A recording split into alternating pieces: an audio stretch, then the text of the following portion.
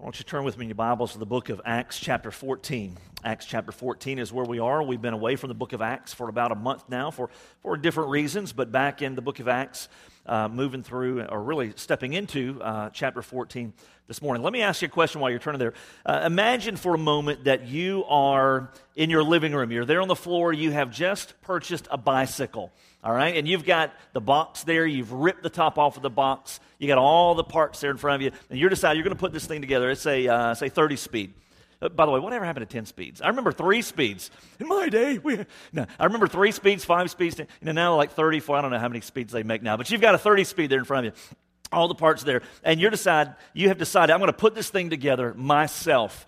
And so 30 minutes into it, you're still looking for tools. An hour into it, you're on step 1. 2 hours into it, you're still on step 1. About 2.5 hours, you turn the page in the instructions, and they do come with instructions, by the way. Some of you might not have realized that. You turn the page, and you realize that there are 30 steps to this thing. You've got a lot of work ahead of you, and you're still already 2.5 hours into it. Let me ask you a question.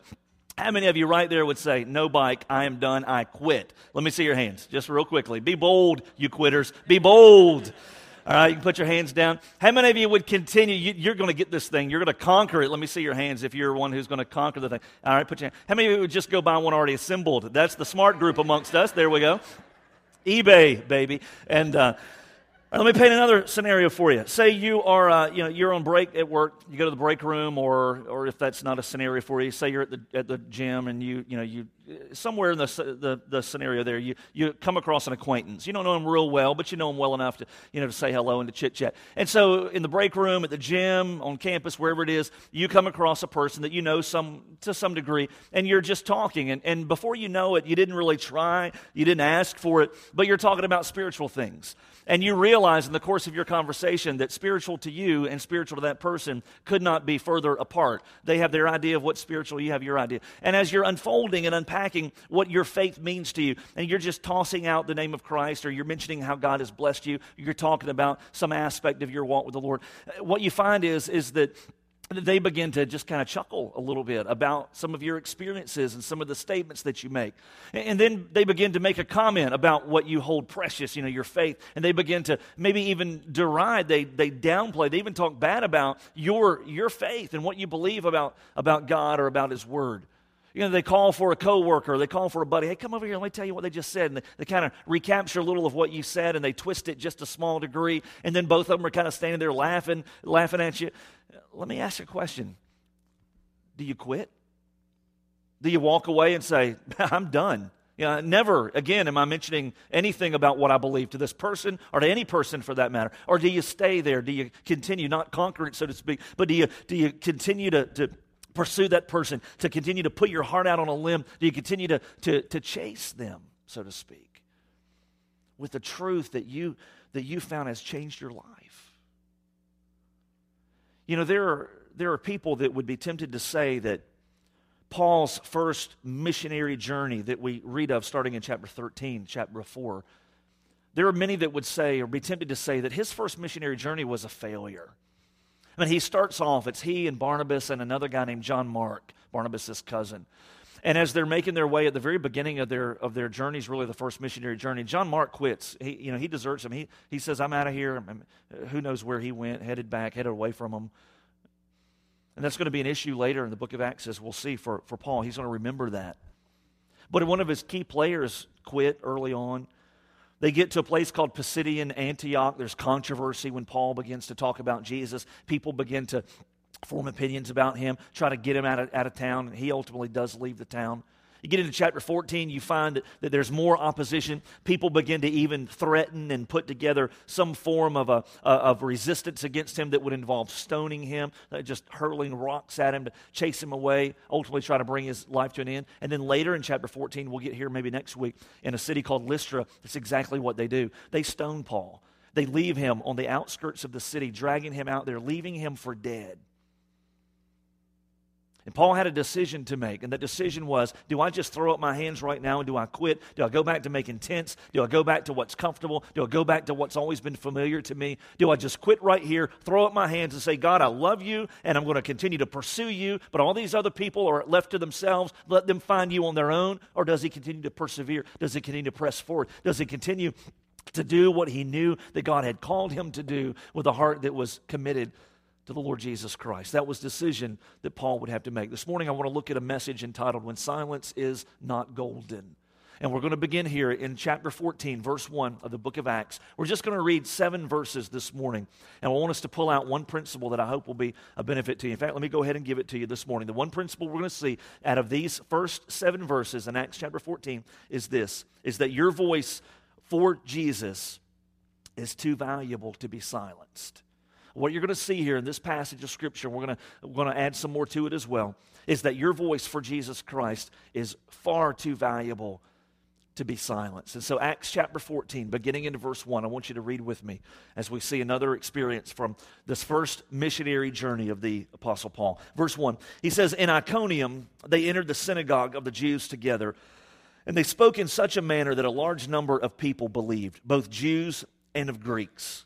But the Jews who disbelieved stirred up the minds of the Gentiles, and they embittered them against the brethren. All right, so do you see this picture unfolding? Paul goes in. As was his custom, he goes right to the synagogue. Paul was a Jew by heritage. He was trained by the best, a man named Gamaliel. He was once advancing through the Jewish ranks faster than anybody else that was alongside of him. And then he comes to Christ, but he doesn't forget his Jewish heritage. And so, as was his custom, whenever Paul would go to another city, he'd find the synagogue. And that's, bam, right where he'd go. He'd go right to that synagogue. And he would take part in the worship there, but he would proclaim Christ. As a visiting rabbi, he would often, if not always, be given an opportunity to speak. What do you think he spoke about? He spoke about Jesus. And that was his custom. That's what he did here in the city of Iconium. But then there would be Jews there, verse 2 says, who disbelieved. They didn't accept Christ as the Messiah. They didn't believe what Paul had to say. And they embittered the Gentiles that were in that city. And that word embittered could be translated that they poisoned. In other words, they poisoned, or they somehow twisted what it was that Paul had to say in the minds of his hearers. And they caused people to split in two. In 2 factions, in 2 groups. Verse 3 says, Therefore they spent a long time there, Paul and Barnabas, speaking boldly with reliance upon the Lord, who was testifying to the word of his grace, granting that signs and wonders be done by their hands. But the people of the city were divided. Some sided with the Jews, and some with the apostles. And when an attempt was made by both the Gentiles and the Jews with their rulers to mistreat and to stone them, they became aware of it, and they fled to the cities of Lycaonia, Lystra, and Derbe and the surrounding region, and there they continued to preach the gospel.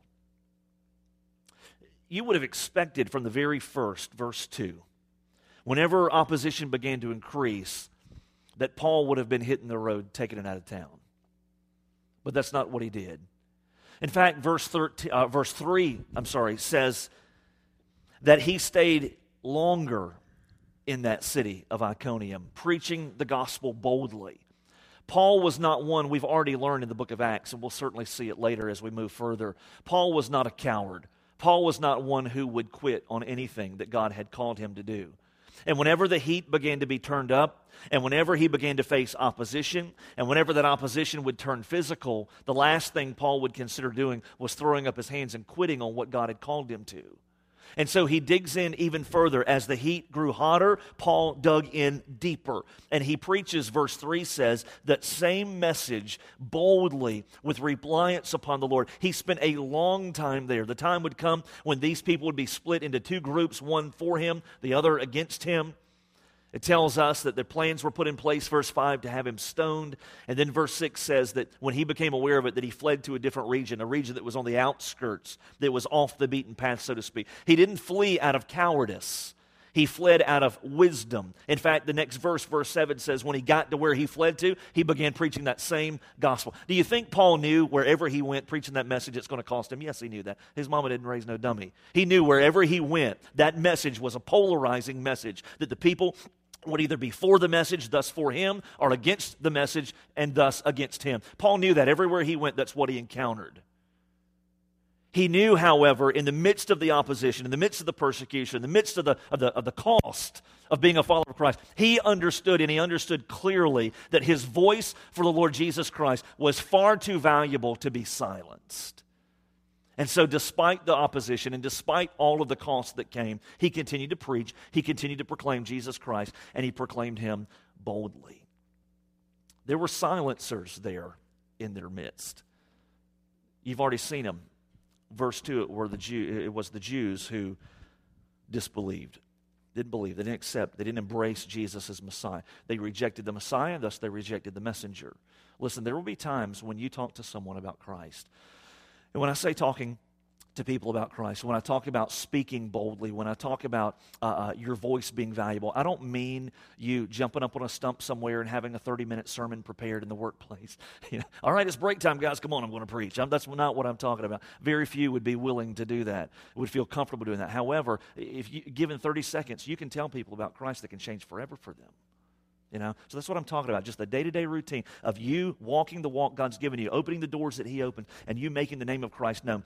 That's what I'm talking about. And whenever you choose to speak for the sake of the gospel and you share with another person the blessing of what God is doing in your life, and when you share how they can have a relationship with Christ, whether that's in 30 seconds or 30 minutes, you're going to see one of two things happen, if not both. You're going to see God open doors of opportunity for you to continue doing that when you're faithful, and you're probably going to see opposition that's going to come. There are silencers that have muffled the voice of believers today in our culture. Believers that have had their lives changed, that eternity has been changed for them. Heaven awaits, not hell. And yet in the midst of all the blessings of God, there are many, many, many believers whose voices are silent today. And I want to give you 4 reasons, and we'll trace them somewhat through Scripture, if you'll allow me to gravitate away from Acts, that I believe will help us to understand that these 4 silencers are deadly when it comes to sharing the gospel message of Christ. Number one thing I believe has silenced the voices of too many believers is comfort and success. Comfort and success. It's almost as though we have a tendency as believers to gravitate, like many things, along the path of least resistance. Like water running downhill, charting its own course through the path of least resistance. Believers have the same tendency. And what often happens is whenever we seek to be used by God, we come to a place because of our comfort, because of our success, because of the wealth or the blessings that God has chosen to give us. We come to a place to where if we're not careful, that very blessing that God has given us can serve to silence us in the long run. If you're willing to look back through the Old Testament, look back to the book of Amos, one of the minor prophets, the book of Amos. If you don't have a clue where Amos is, that's okay. We don't go to the book of Amos real often. You can dig through there. I'll give you a second to do that if you want to use your table of contents. If it's any help, we're going to be on page 1409. If your Bible is the same exact one that I've got, I doubt that's going to be helpful for you. But the book of Amos, if you don't find it, I'll read to you what we're going to look at in chapter 6. But Amos was an Old Testament prophet. He was one that prophesied in the 8th century BC, so the 700s or so. And basically what Amos is doing is he's going to speak for God, and then he's going to write what he spoke for God, which is what we're reading here in the book of Amos. The people of God here in the 8th century BC were a place of real prosperity. They had an awful lot that God had given them. They were wealthy, they were prosperous, they had experienced success. God had blessed them tremendously. However, they had allowed the blessings of God to ultimately derail them in regards to their true worship of God. And so Amos, because God loved them far too much to let them go astray, would be the prophet that God would use to speak to them. And so listen to what it says, Amos chapter 6, verse 1. Listen to what he says about not the sin of wealth, because it's not a sin to be wealthy, but look at what Amos uncovers here as the downfall of wealth and comfort when it's not recognized for what it is. Chapter 6, verse 1, he says, "Woe to those who are at ease in Zion, and to those who feel secure in the mountain of Samaria." In other words, those that found their security in a place, not in a person, that being God. He said, woe to them. He says, woe to the distinguished men of the foremost of nations to whom the house of Israel comes. Look in verse 4.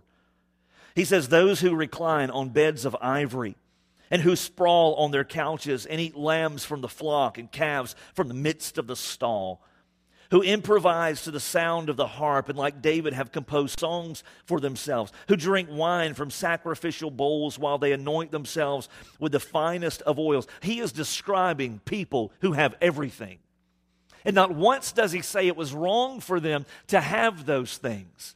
He has described a life that was just filled to the max. And by the way, we live in the most prosperous, most blessed, most wealthy nation in all the world. And though you may not feel like it, if you pick you up from your place on this island or wherever you live in this city, and you put you down in the majority of where this world lives, you would be by far the most wealthy person in their community.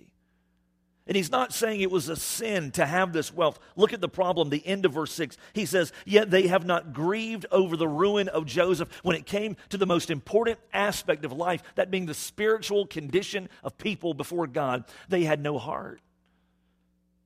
So verse 7, because it would cost far more for them to go their way without God, God would choose to do the one thing that would get them back. Verse 7, therefore they will now go into exile. At the head of the exiles, and the sprawlers banqueting will pass away. The Lord God has sworn by himself, the Lord God of hosts has declared, I loathe not the wealth, but the arrogance of Jacob. And I detest his citadels, in other words, those things in which they place their trust. Therefore, I will deliver up the city and all that it contains. It's perhaps one of the most effective silencers within the body of Christ today. Comfort. Success. It says to us, why rock the boat? Why mention Jesus? Why bring him into the discussion? Why introduce him into the heart of my life, my relationships? It's comfort in its success that beckons us along the path of least resistance. Why rock the boat? Why make people mad? Why run the risk of ruining a relationship or hurting my place and position in the company? Why let them see what Jesus looks like when Jesus does business in the workplace? Why let them see what Jesus looks like when Jesus operates on a personal level in a person's life? Well, let me just kind of keep him pushed down in my life, and I'll just live according to my own terms in public, but I'll live differently in private. And it's our comfort, it's our success that causes us to measure out our faithfulness to God. How much do I have to lose by letting him be first? And when do I have something to gain? And it will silence the Christian, perhaps quicker than anything aside from sin itself. God would have harsh words because he knew what it would cost. Listen to this, not just Israel, but the nations that they were supposed to be reaching. And so he dealt with them. You read through the book of Acts, first century church. Jesus has come, he's been crucified, he's been resurrected. He's ascended up to heaven. A small group of believers has now exploded into thousands. It's not just in Jerusalem anymore, but it's reached out to Judea, Samaria. It's now spreading to the uttermost parts of the earth. The gospel is exploding. And you look at these early Christians that we read of in the book of Acts 2,000 years ago, and you ask yourself, what word comes to mind to describe those early believers? Let me ask you, is comfort one of them? Absolutely not. They left everything to follow Christ. They left virtually everything to make the name of Jesus known. Was it comfortable for Paul to hop a ship somewhere and to sail to a land he had never known, to share a message he knew would possibly cost him his life? Let me ask you this question. Would that be comfortable for you? No. It wasn't comfortable for Paul. He wasn't some super saint that lived on a different plateau. No, he was an average person like you and me. And he probably was hurt to the core whenever he was abandoned by his own people, whenever he was rejected for the message he proclaimed. It probably hurt him just as deeply as it would hurt any one of you or me. It wasn't comfortable for him to have to leave the things that he was comfortable with, to embrace a life that he had never known, that he didn't even have to have. He could have had the world at his fingertips as a leader in the Jewish ranks and Jewish circles, and yet Paul left all of that. Why? Because of the transforming work of God in his life, and because he knew that his voice, listen to me, was too valuable to be silenced. And he could have had comfort, and he could have experienced success, and he could have kicked his feet up, and he could have said, I'm just going to enjoy this life till I get to heaven. But he didn't do that because he knew there was too much at risk, too much at stake. And so he spoke. And he went into the hotbed of opposition, the synagogue itself, and he spoke. He spoke the name of Jesus. And yet today the church has never been more comfortable. And yet at the same time, it's never been more silent. What is a silencer in the life of believers today? It's comfort, success. Let me ask you a question. Are you blessed? Are you comfortable? Do you have success? Those things are not sins until they turn your heart away from God, until you begin to rest and coast, to enjoy those things and miss the most important thing, and that's leading people through the message of the gospel in your life to know the God who has made you who you are. There's a second silencer that comes on the heels of comfort and success. The second silencer is apathy. Apathy. Look with me to Deuteronomy chapter 8. The fifth book of the Bible, Deuteronomy. A book written to the people of God, the people of Israel, as they're preparing to enter into the promised land. Again, it's not a sin to be blessed. It's not a sin to be wealthy. God blessed his people in the Old Testament and he blessed them in the New Testament. In the Old Testament, here in Deuteronomy, they're about to go into the promised land. Deuteronomy chapter 8 is where we're going to be. And as they prepare to go into the promised land, God makes sure that they receive a warning that helps them to not be led astray by their success, by their blessing, and by a heart that would grow apathetic. Listen to what it says, Deuteronomy chapter 8. Look down in verse 10. God begins to warn them, Deuteronomy 8, verse 10. He says, when you have eaten and are satisfied, in other words, when you get into this promised land, you've got everything that you need and want. He says, you shall bless the Lord your God for the good land which he's given you. Beware that you do not forget the Lord your God by not keeping his commandments and his ordinances and his statutes, which I'm commanding you this day. Otherwise, when you have eaten and are satisfied, and when you've built good houses and lived in them, and when your herds and your flocks multiply, and your silver and your gold multiply, and all that you have multiplies, then your heart will become proud, and you'll forget the Lord your God, who brought you out from the land of slavery, from the land of Egypt, and out of the house of slavery. God understood, and so he warned his people that when they get into the land of plenty, where they have success, where they have provision, and when they have everything that they could have ever desired, God knew that inherent within that blessing would be the temptation and the tendency to forget God for the sake of the comfort. And so he says, when you get into that land, you make certain that you don't forget that it's God who gave this to you. Because if you forget, it's going to cost you, and it's going to cost you greatly. Listen to what Dietrich Bonhoeffer has said. This is a phenomenal quote I came across a few weeks ago. Listen to what he says. Satan does not fill us with hatred of God, but with forgetfulness of God. King David, the most mighty man in the Israelite empire, in the kingdom of God, really, the Israelite empire, steps out on his roof. 2 Samuel chapter 11 captures for us those events. King David at this point was at the height, the pinnacle of his leadership of the people of God. Every person in the nation of Israel, if they crossed paths to him, would have given him the utmost of reverence and respect. He was a person that every person in the nation knew. Perhaps every person in that region of the world would have known. It was the good days of Israel. And yet 2 Samuel 11 tells us that King David steps out this one day onto the rooftop of his palace, and he gazes over across the way, and he sees a woman named Bathsheba on the top of the rooftop of her place, and she's bathing. David, because of his prominence and his power, sends men to secure her and to invite her back to his palace, knowing that she's married, probably even knowing her husband, more than likely. He brings her to himself, ultimately commits adultery. A child is conceived. You know the whole story. I want to ask you a question. When David walked out onto his rooftop that particular day, did he even have in his mind a hatred of God? No, he didn't have a hatred of God.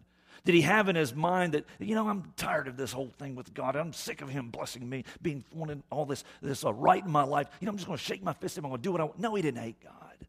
David loved God with all of his heart. The Bible says he was a man after God's own heart. Did he hate him? No, he didn't hate him, not nearly as much as he forgot him for that moment. And as I heard in a message recently, just a few weeks ago, made a tremendous point. And the point was this: whenever David was in the midst of that whole scenario, inviting Bathsheba to his palace and committing adultery and covering that over for a whole year, it's not that he hated God, it's that he forgot him. Did he remember the Psalms that he had written through that time? Did he remember that he was a person that God had blessed with position and authority?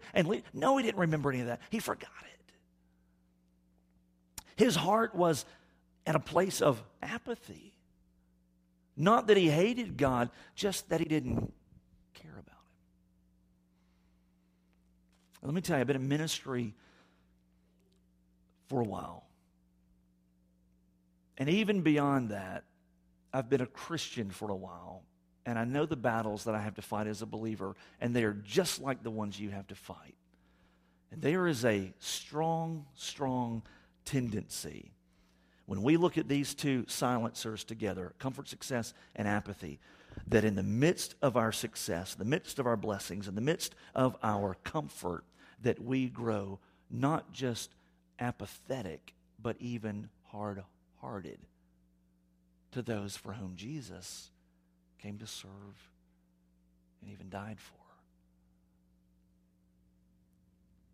What would it take for God to bring you to a point of being willing to sacrifice whatever he asked for someone you've never met if it meant they come to Christ?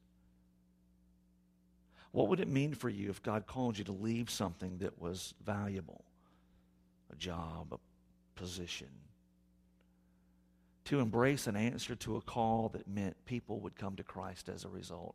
How much of a struggle would take place? And would that struggle be because it's comfortable? Or would it be because you don't care about those that Jesus has died for? And I'm not trying to be heavy-handed as though I'm on a platform and I've got this thing nailed and you don't. I just know the temptations for us as followers of Christ. And I look across the scope of Christianity in this country, and I'll just be honest, there's no way to whitewash it. Many times we don't care enough for people that don't know Christ to do what it takes to reach them. And so there's a silencer called comfort and success.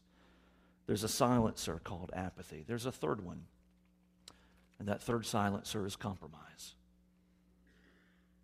For the sake of time, we won't trace it through the book of Genesis, but you're familiar with a man named Abraham in the book of Genesis. Father Abraham had many him. Abraham had had a nephew named Lot. Nephew Lot, there's no song about him really. But Lot is a key player in the Old Testament in ways that you never expect. You see, Abraham had a nephew named Lot. Lot was a righteous man, the New Testament tells us.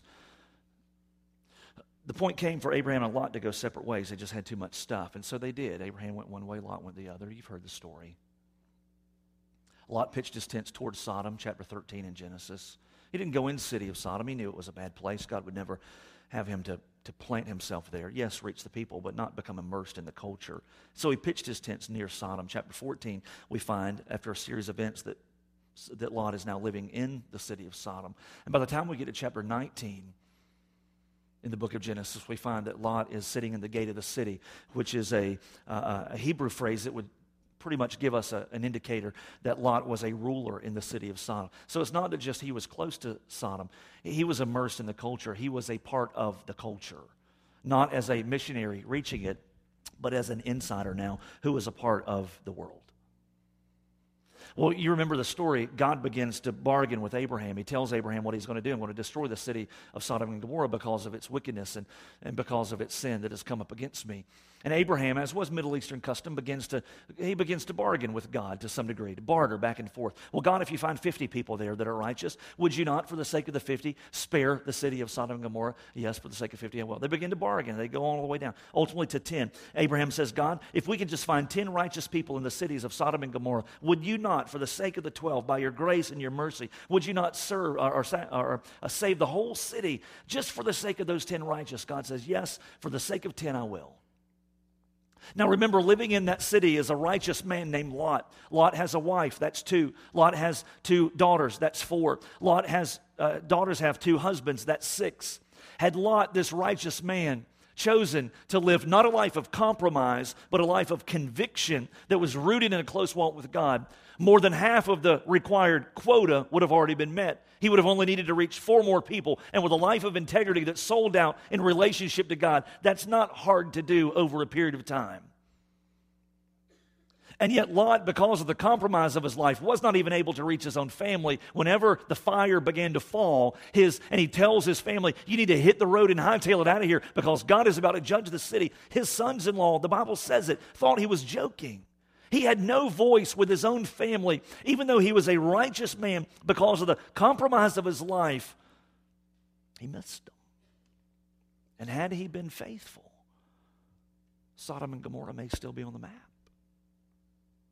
Because that was the deal that God made. Silencer in the life of the believer today is compromise. It's a decision to say, God, I know what you want in this area of my life. Thank you for your input, but I'm going to do this. I don't care that you want me to stay in my marriage, though your word makes it clear, and I have no reason to do differently. I'm just getting out. I don't care that your word says to operate with integrity in the workplace. I want more. And so I'm going to change a few things. I'm going to claim a few things that aren't rightly mine, and I'm going to do this. I don't care that you want me to forgive.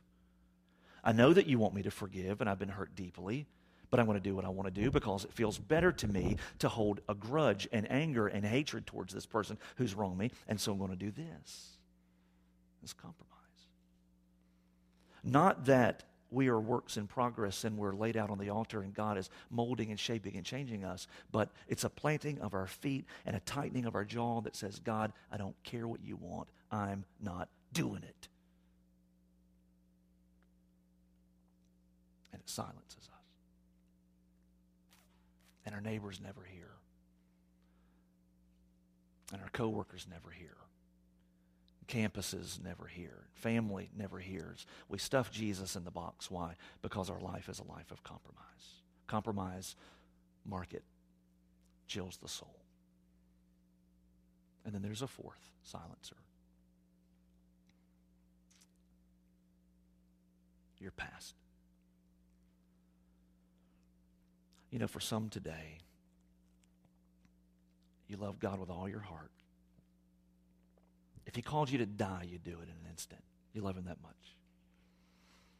And yet, just as you begin to build speed in your Christian walk, just as you begin to grow and to feel that passion, that excitement begin to build, there is some reminder from the past, maybe a sin or a season in your life when you wandered, and you hear the enemy come up in your ear and he says, you don't have a voice.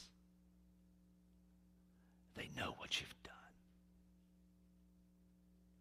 It may be your family.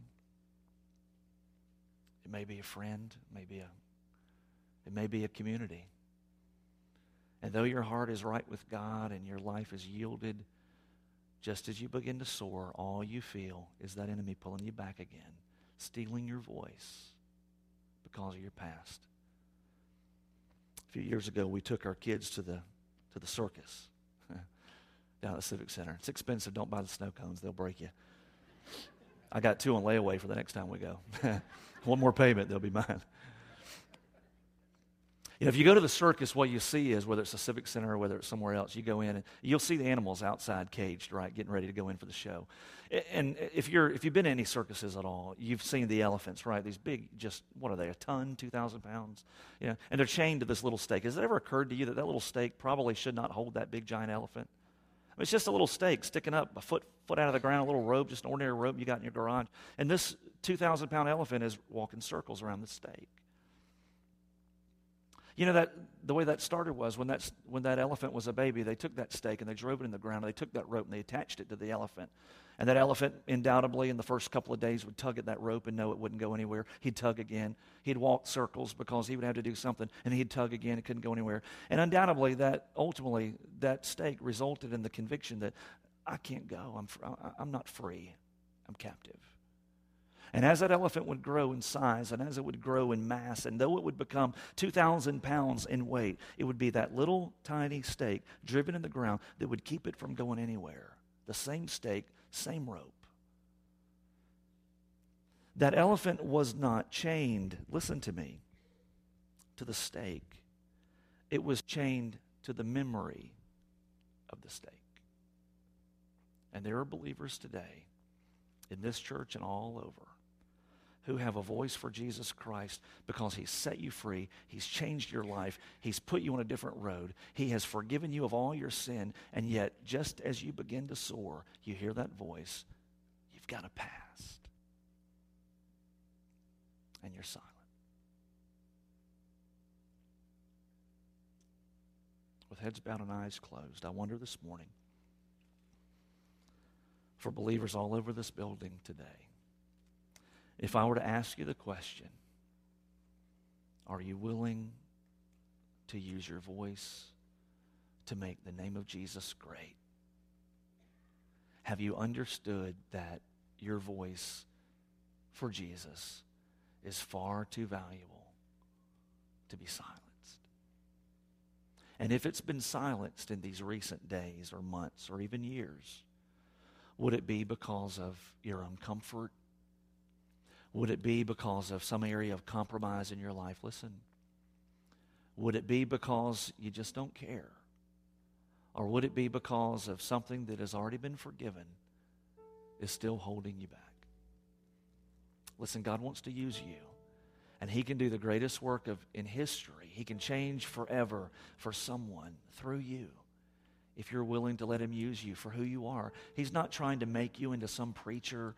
He's not trying to make you into someone you've seen on TV that you think, I don't ever want to come across that way. He's not trying to turn you into anyone. He just wants you to be you, but He wants you to be you completely and totally sold out to Christ with a boldness to just talk about what He's done for you and what He's willing to do for others.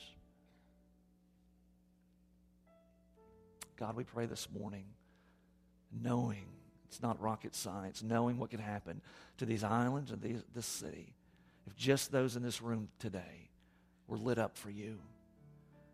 If we just had the boldness that in the doors that you opened for us, if we were willing to introduce Christ into the conversation. If we were willing to take steps even further when our church offers training to know how to comfortably and confidently share our faith, if we were willing to take advantage of those opportunities and to just take steps, Lord, towards making your name great through the words we speak, Lord, what could happen? And yet we're silent. We're silent as a lifestyle, sometimes because of one of these 4 reasons on the board. And so I pray today, Lord, if we could identify what keeps us quiet, Lord, that we'd be willing to do work in that area, knowing there's too much at stake. The cost is too great for people not to hear of you. Lord, for those this morning that are here that have never come to Christ, there may be, and I'm sure there are some, that have never experienced the joy of having their sin forgiven in your sight. And Lord, they're trying all kinds of things to be right with you, but they've never accepted Jesus, inviting Him in to take over their life, to forgive them. That's the only thing that will work. Yielding life through repentance and faith to the person of Jesus. I pray today, right where they sit, that they'd make that decision for themselves. Lord, bless the decisions that we must make. And may we leave this place committed, yielded, knowing that we walk in a walk that enjoys you and that makes a difference for you. For it's in Jesus' name we pray. Amen.